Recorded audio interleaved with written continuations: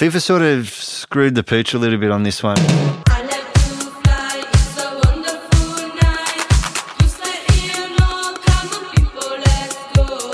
Hello and welcome to the Onefootball podcast. I'm your host Ian McCourt. Rescue Me sang Fontella Bass, and after a round of international football that was about as interesting as any movie starring Nicolas Cage, football fans around the world can relate. Fortunately for them, the leagues of Europe are back this weekend and they come with more action than a night out with Keith Vaz. Here to talk about all of that and more is Paddy Higgs. Hello. Lewis Ambrose. Hey. And Andre Gonzalez. Hello. With the Nicolas Cage diss out of the way, let's get straight to the business at hand. Can I just say, a little bit unfairly, to be honest. Yeah. Con Air and The Rock are fine movies. Really? Yeah. He's just so dreary. Oh, he is now, but and one-dimensional. Yeah, but he's had some good movies. That one in Las Vegas was good. What was that one? Leaving Las Vegas? Leaving Las Vegas. We'll give him that one. Yeah. We won't talk about the Shawshank Redemption, though. Sure. No, he wasn't in that. He wasn't in the Shawshank. He wasn't in that, but we just had a little pre-pod discussion about my thoughts on the Shawshank Redemption and how it's one of the most overrated movies of all time. Yep. It only says it all. Yeah, speaks for itself. Yeah, Lewis, it was Big Sam's first game in charge of the big team, and he won. Yeah, they look like a completely different side. not quite, with 11 of the players that started that game against Iceland. What did you make of it all? It was pretty much the same old. England played against a fairly defensive team, couldn't figure out how to move the ball to get around said defensive team, and got a bit of fortune at the end of the game to win 1-0. So that's it. Well, yeah, it's about as dry as their performance, isn't it? Yeah. It wasn't 90 minutes to inspire thoughts of a new era of England. Wayne Rooney's still walking around in midfield, not really knowing what he should do in midfield. It's a little bit disheartening to hear the manager after the game asked why Wayne Rooney played in midfield and answer, well, Wayne Rooney can sort of play where he likes. It doesn't seem like a good idea, to be completely honest. It doesn't get the best out of everyone else. The midfield is sort of a mess. Raheem Sterling's been in great form for Manchester City, but looked like the player that we saw again last season, a bit aimless. Harry Kane looked like Harry Kane does for England, without any sort of support around him, completely isolated. Adam Lallana does actually add some impetus for England, weirdly. I'm not sure why, because he doesn't do it all that often for Liverpool, but he does look like one of England's better players whenever he does play. There were no troubles at the back, but if you're struggling that much to break down 10-man Slovakia, then you're in for another couple of dull years of qualifying, I think. Andre, you watched it as well. Was it as dull for you? Yeah, exactly what Lewis said. And you forgot about one thing. It was important. England played against a 10-man team for a while, and we didn't see any difference on the pitch. And it was lucky. In the last second, there was a goal. But besides that, we didn't see any change from the past. And that's a bit disturbing, right? Yeah, it is. Like you say, there was the last couple of minutes, there was a bit more of a rush to goal. There was the goal itself. Walcott had a goal disallowed, which he was in an offside position. You could debate whether or not it was actually offside, but at the end of the day, it's come from a defender passing him the ball. If the goal did count, England didn't create anything. They didn't create any chances. Against the 10-man Slovakia, and there were some efforts, but they were from long range. Just no idea how to work the ball around a deep defence. Are we not perhaps being a little impatient in that it is obviously the first game under Allardyce? I mean, you can't expect drastic changes, from the first moment. But I would expect a friendly before kicking off. Seriously. Sure. It would make sense to play a friendly. No, 100%. Yeah. I think the most disheartening thing is probably Rooney in midfield and then his comments on it after the game. I mean, he said in his press conference before the game, and we know what the English media are like with England managers, it would have been a really easy way after the summer to win over the press straight away is to not play Rooney there. And he said before the game Rooney wouldn't play there, and then Rooney does play there, and then he doesn't even give a reason after the game. He's asked live on ITV and just says, it's Wayne Rooney. He can go where he likes. Yeah, it is the worst reason ever. Let me read the comments in full. He said, "This is the most decorated outfield player in England. It's not for me to say where he's going to play. It's up to me to ask whether he's going to do well in that position and contributing. If so, great.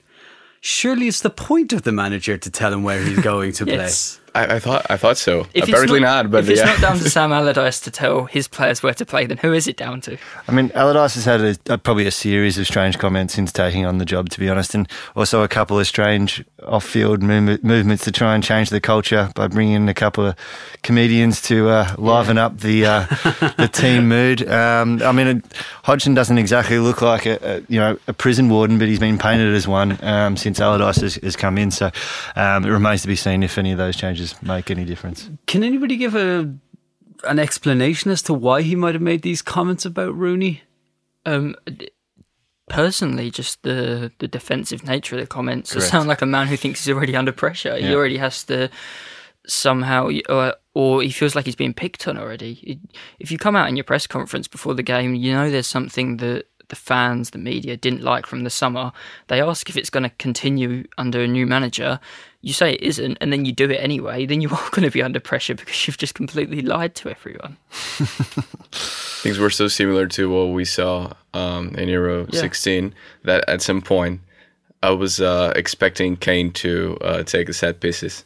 Yeah, me and Andre were watching it, and the ball did go out for a corner a couple of times. And Andre was waiting for Kane to... Baby steps, he's not taking corners, okay? It's positive, it's all up from here. Okay, well, Michael Cox of Zonal Marking was making the point that with his clever runs, his movement and the way he links play efficiently, and of course his goal, Adam Lallana should be the man that Allardyce builds his team around. What's anybody make of that? I have to say, I don't see it in Adam Lallana. Maybe I don't watch enough of him, but I don't see it why he would be a man to build an England team around. I think Lallana's pretty easy on the eye, and especially when Jack Wilshere isn't playing, which he shouldn't be at the moment for England. He's not playing club football. Lallana's the only player who gets the ball and changes the pace of the game immediately. He's on the front foot. He accelerates with his first touch pretty much every time, and I think that's why people would see it like that. He's something different from an England player, but I think he's not someone you can build around because I think he's much more maverick than that. And this was Lallana's first goal in 27 international appearances. It's not like England play world beaters every international break. He played almost the whole of the last qualifying campaign. He plays in attacking midfield and hadn't scored.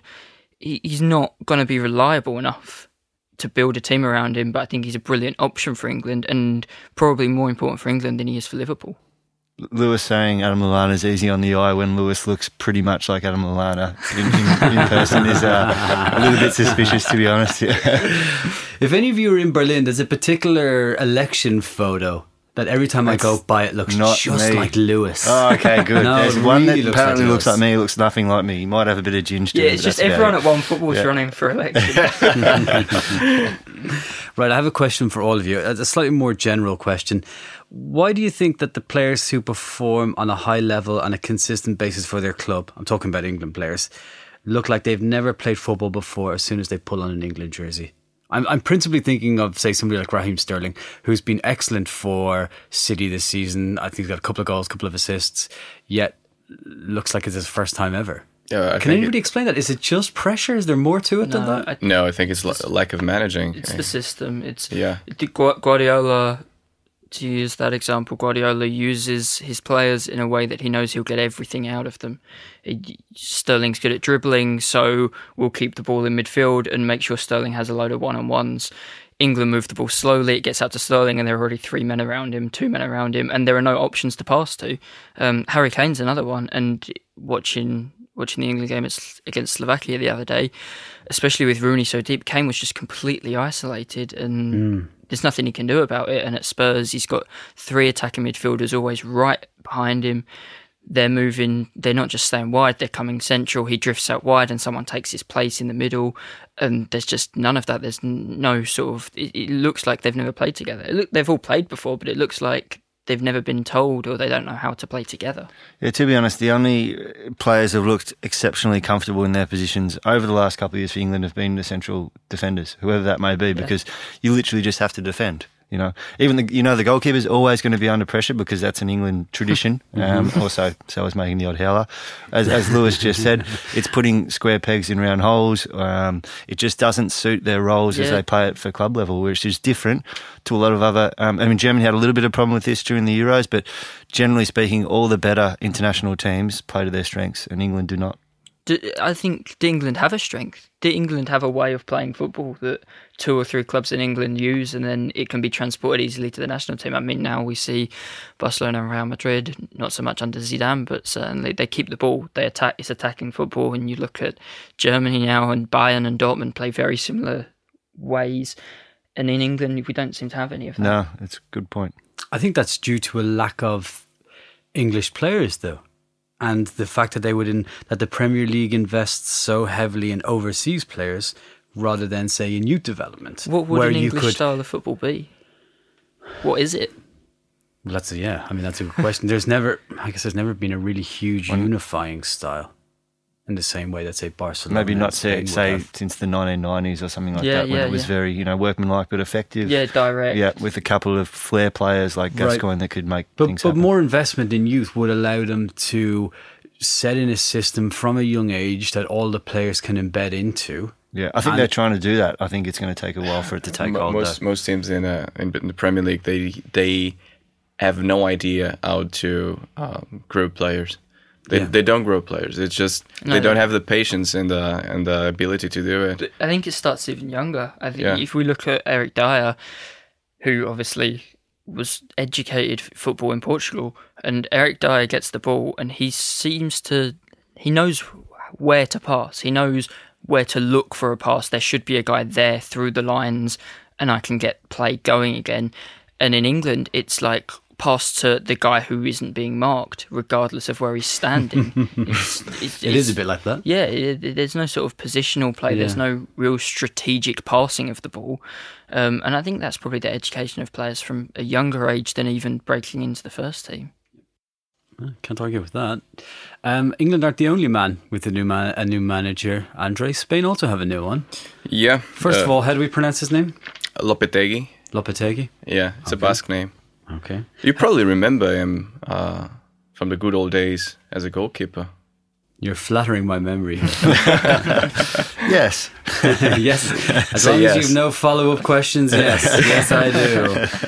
How did he get on? Well, they won 8-0, so that's decent.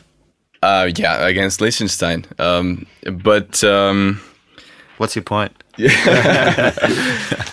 can't beat Germany when they're playing Liechtenstein, Andre. Yeah.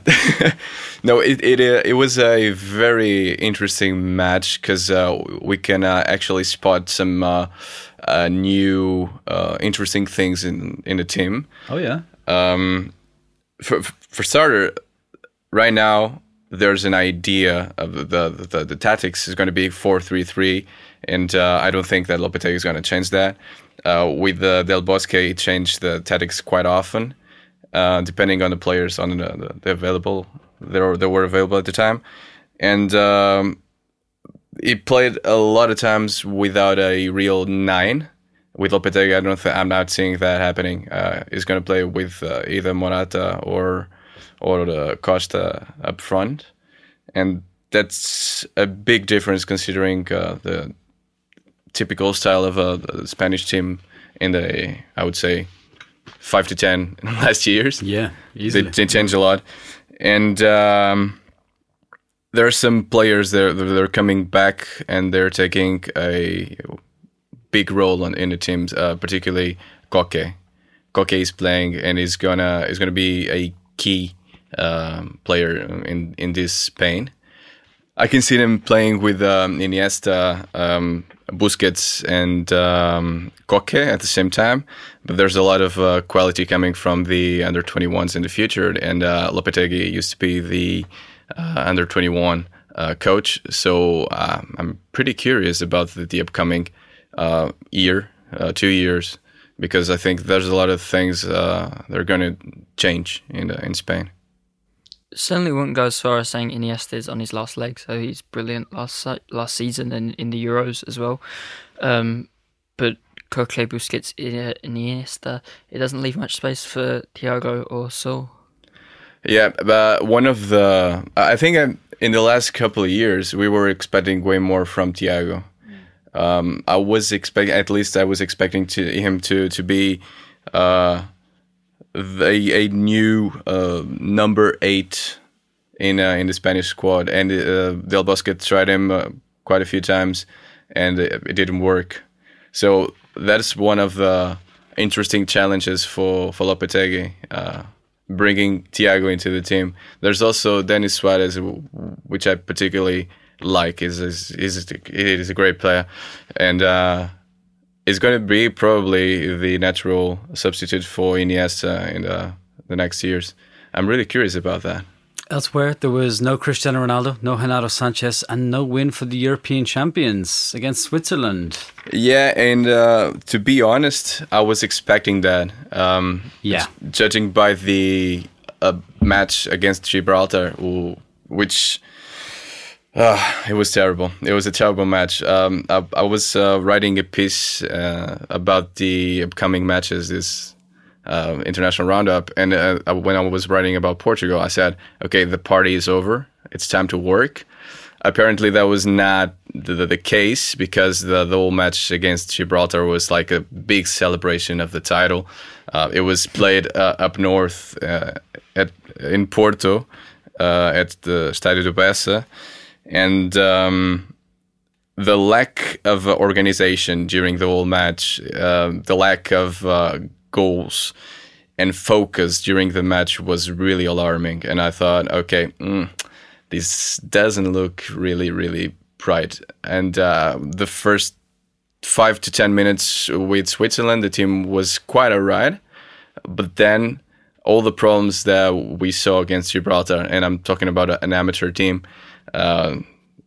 they happen again against Switzerland. But Switzerland they're a good team. They're really big contenders, in my opinion. And if you do the stupid mistakes against a team like Switzerland, you're going to pay for that. And that's what happened. Germany, 3-0 over Norway. They're getting their title defence off with a win. Not much to see there, is there really? No, Germany have actually made a pretty good... they've responded quite well post-Euros. It's sort of a weird phase for Germany now, because you certainly couldn't describe it as transitional. If you look at who's going to be there in 2 years, the nucleus of the squad, Neuer, Hummels, Boateng, Kroos, Khedira, will all be there. But Löw has had in these 2 games at least, has had a real penchant for trying some youngsters that have been around for a while, but perhaps have only had fleeting appearances. Max Meyer, Kimmich, guys like this, Julian Brandt as well. So it's actually quite an exciting time, and it feels like it is a transition, but it's not. It's sort of a weird little period for Germany, but pretty positive and easy start to qualifying. And they've got a new captain. They do, yeah. Neuer. Yeah, exactly. So there's a bit of speculation about a few other candidates. I think Boateng was mooted as one of the more popular ones. There was quite a political push behind that, I think. I don't think anyone would deny that Boateng would make a good captain, but in terms of, from an outside point of view, Neuer was the clear candidate for me. Oh, really? Yeah, absolutely. I think Boateng's a great captain, but he doesn't captain Bayern. Mm-hmm. Neuer will do that when Lahm hangs up the armband permanently. And I think it's the logical decision for Germany to go with Neuer. He's still going to be around for another 8 years as well, probably. To me, goalkeepers are always a bit too isolated to be good captains. Yeah, same way with a striker. I would always have a midfielder or a defender, somebody through the middle. Perhaps normal goalkeepers, but we also know that Neuer plays basically as a 5th defender or a 4th defender. So I think he's up the field enough to have that sort of leadership. Oli Kahn was a good captain for Germany as well. Yeah, correct. Yeah, there have been some good ones. Mark Schwarzer for Australia was a good captain as well, and certainly didn't spend anywhere near as much time up the pitch as Neuer will. So I think Neuer for me, and Lewis, you probably have looked at this closely as well.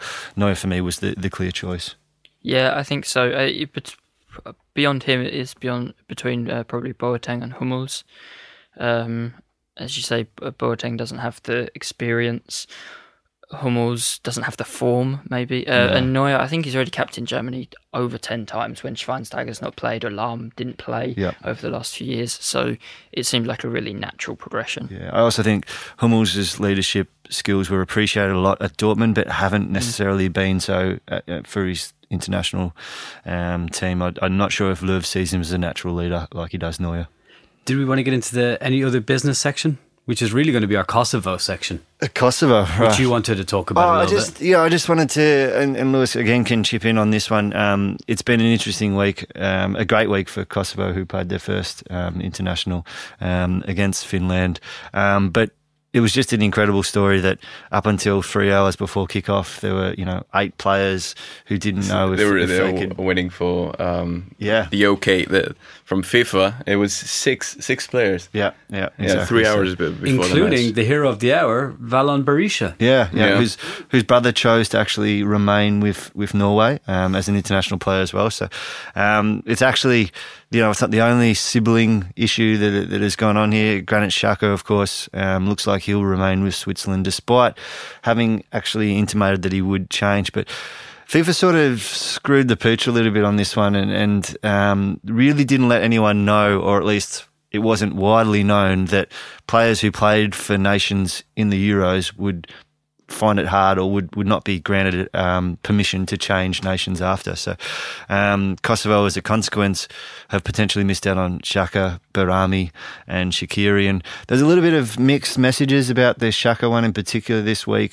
People saying he'd sort of gone back on his decision to go across to Kosovo, but in a statement that he released only in his native tongue, in Albanian, I think, he sort of said that it was out of his hands, and it's a real shame because this is it's a great story, and it's like FIFA have sort of put it in the too hard basket and then washed their hands of it a little bit, and it's a shame because I think if these guys had wanted to play for Kosovo, then they should have been allowed to.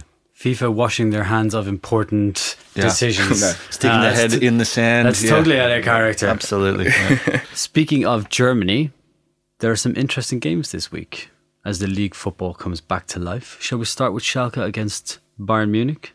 Bayern got off to a cracking start, of course. 6-0 win over Bremen. But Schalke lost 1-0 to 10-man Frankfurt. So we all know how this is going to end, don't we? Do tell. My guess would be a Bayern Munich thunking of Schalke. Yeah, it's an interesting one. I mean, Schalke recruited, at least from face value, quite positively over this summer, and they could end up having an all ex-Tottenham midfield. They're close to it. Yeah. Against Bayern, which will make them a pretty tough prospect for Bayern to counter. Mbolo, of course, is a little bit of a wild card that they've brought in over the summer. Scored for Switzerland in the win against Portugal, and so I think if Schalke can click, they'll probably provide a bit of a test to Bayern, but there's also no evidence that they'll click this week. No. Okay. Right. Will we be seeing Renato Sanches in a Bayern jersey for the first time? Reports are that we will. That's exciting. It is exciting. I mean, Andre can obviously tell us a bit more about Sanches, but we all saw him during the Euros as well, and he's just he's a little bundle of energy and excitement. We could potentially also be seeing Mario Gomez in a Wolfsburg jersey. Yeah, it's a pretty cool round, isn't it? Yeah, it's a very exciting weekend. More exciting though will be if we see Mario Götze in a Dortmund jersey. I mean, he's fit enough to play for Germany. He should be fit enough to play for Dortmund, right? Yeah, I mean, he wasn't even on the bench for Dortmund for the first match day of the season, despite being called up on the Friday for the national team. Thomas Tuchel was kind of asked if that was a good idea and encouraged Joachim Löw to play him. Obviously, Götze didn't have a full pre-season coming off the back of the Euros. It was only a small sort of muscle issue that kept him out of the first match day against Mainz. So Tuchel encouraged Löw to use him. He did. He started both games over the international break. And he didn't play very well. He didn't play in position. And there's been a lot of criticism in Germany, again, of Götze's performances, but he keeps starting up front for Germany when there isn't another striker, and it's sort of carrying the burden of that. Whether or not we see him for Dortmund this weekend, probably from the bench. But he could start. Shinji Kagawa's had a long way to go to play for Japan this week. So yeah, he certainly could play in Leipzig. And I would say also Kagawa has had his opportunities in Götz's absence for the first couple of games of the season, and probably hasn't disappointed, but he hasn't really done anything to say this position is mine. And you mentioned obviously Götze playing as a false nine for Germany.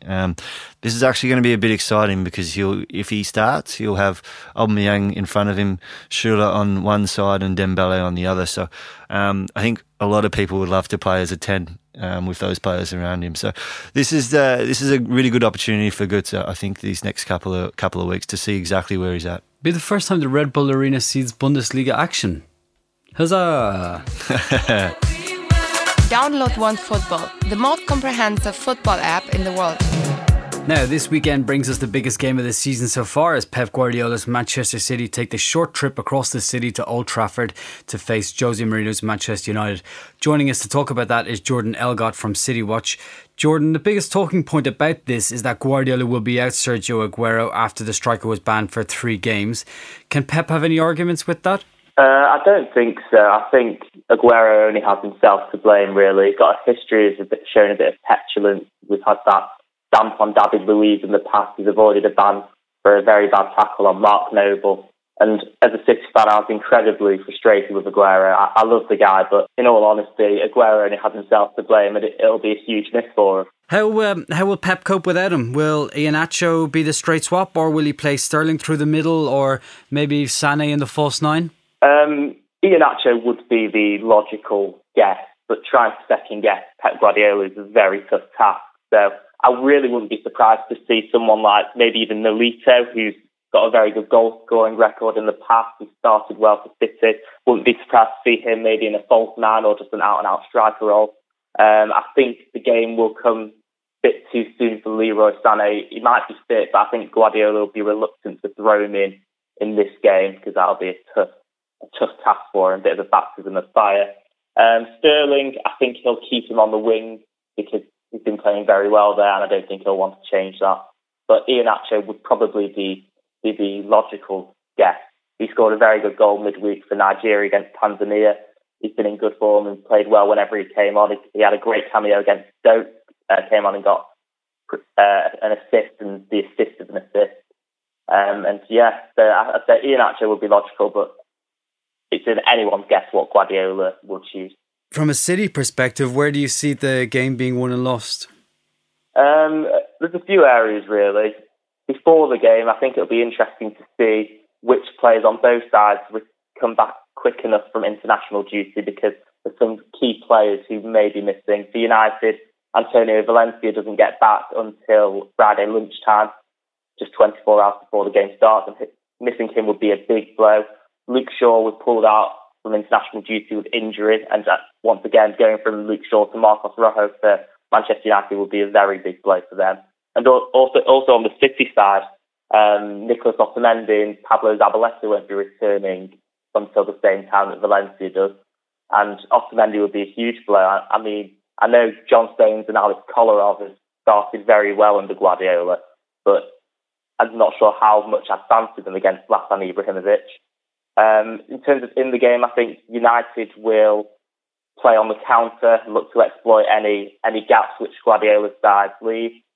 I think also it will depend on whether City players play the game or play the occasion. As I said earlier, Raheem Sterling's been great for us so far, but there will be lingering issues over his confidence. And when he's got 70,000 people booing him rigorously for 90 minutes, I think that'll be a big test of his character, and probably a key to City's success in this game is Sterling's form on the pitch. So those are the areas where I think we could see some differences in the team. Jordan, it's obviously been a big summer for City in terms of the ins and the outs, but I mean, obviously the same can be said for United. As a City fan, how have you sort of gauged the feeling around United after this summer? There's obviously a lot of optimism, some spring in the step, but I mean, you know, you probably have colleagues or friends that are United fans. As a City fan, how do you sort of see that optimism so far? Yeah, I definitely agree that United are a completely different prospect now. The fear factor is back. If you look at the team going into this weekend and the teams that they've had in the past under Moyes and Van Gaal, they've now got players that can actually hurt us. Previously, the only players that could hurt us in Manchester derbies were an out-of-form Wayne Rooney, and now they've got some of the world's best players. I mean, Paul Pogba has to be a worry. Zlatan Ibrahimovic scores goals wherever he goes. He's won titles wherever he's been. So I think United fans are rightful to be optimistic. We've got a very good manager now, but they're also competing in one of the toughest Premier Leagues in history because other teams are just as optimistic, and rightfully so. Manchester City, in my opinion, I might be a little bit biased, but we've got the best manager in the world. Liverpool are showing a bit of resurgence under Klopp and looking like they'll get it, although they did have that terrible loss to Burnley.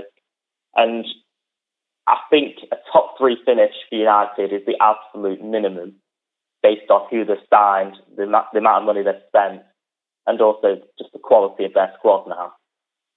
But whether they'll win the league, I think, is up for debate. If you throw in Mourinho and Pep and the rivalry that they have, is this the most anticipated Manchester derby for quite some time? Probably since, I'd say, the season which City first won the league in 2011-2012, when we had the 6-1 and also that Vincent Kompany header to throw the pendulum back in City's favour. Under the past 2 or 3 years, City and United have both been stagnating under what I would say are second-rate managers, like in Van Gaal and Pellegrini. It's been a bit of a drab affair. There's not really been those pre-match derby nerves which City fans and United fans usually get. And with the Guardiola and Mourinho rivalry, that adds a bit more fire to the situation. And definitely, I think that'll be getting opposition fans more pumped up. And we'll see in the press conferences tomorrow lunchtime. I'm sure there'll be a few mind games going on, a few comments thrown about things in the past. And yeah, definitely, I'd probably say that it is the most anticipated Manchester derby since that 2012 and 2011 season. How have you found life under Pep so far? Raheem Sterling certainly seems to be enjoying it. Joe Hart less so. Yeah, I love it. At the moment, I've got absolute blind faith in Pep. I'm happy to go along with whatever he wants to do. He's the best manager in the world, in my opinion, and it just makes such a change. Manuel Pellegrini is a very nice man, and he did an all right job, but he just wasn't good enough for where we needed to be and where we needed to be going at the football club. The Joe Hart situation has split fans down the middle. I always liked Hart as a person, but I wasn't blind to his flaws, and it's his distribution which has probably seen him out the door. But there are also flaws on his left-hand side, and overall, I think they have made the right decision on the pitch. But as you say, Raheem Sterling has been absolutely fantastic. He looks a player revitalised, reborn, and he's now looking like the player that we paid £50 million for from Liverpool, as opposed to that shadow of the player we saw at the back end of last season and in the Euros. All right, Jordan, one last question before we let you go. Your prediction for the game? I'm quite a pessimistic City fan, so I won't go over the top, especially in a game like this where it could come back to bite me. I'll go for a 1-1 draw.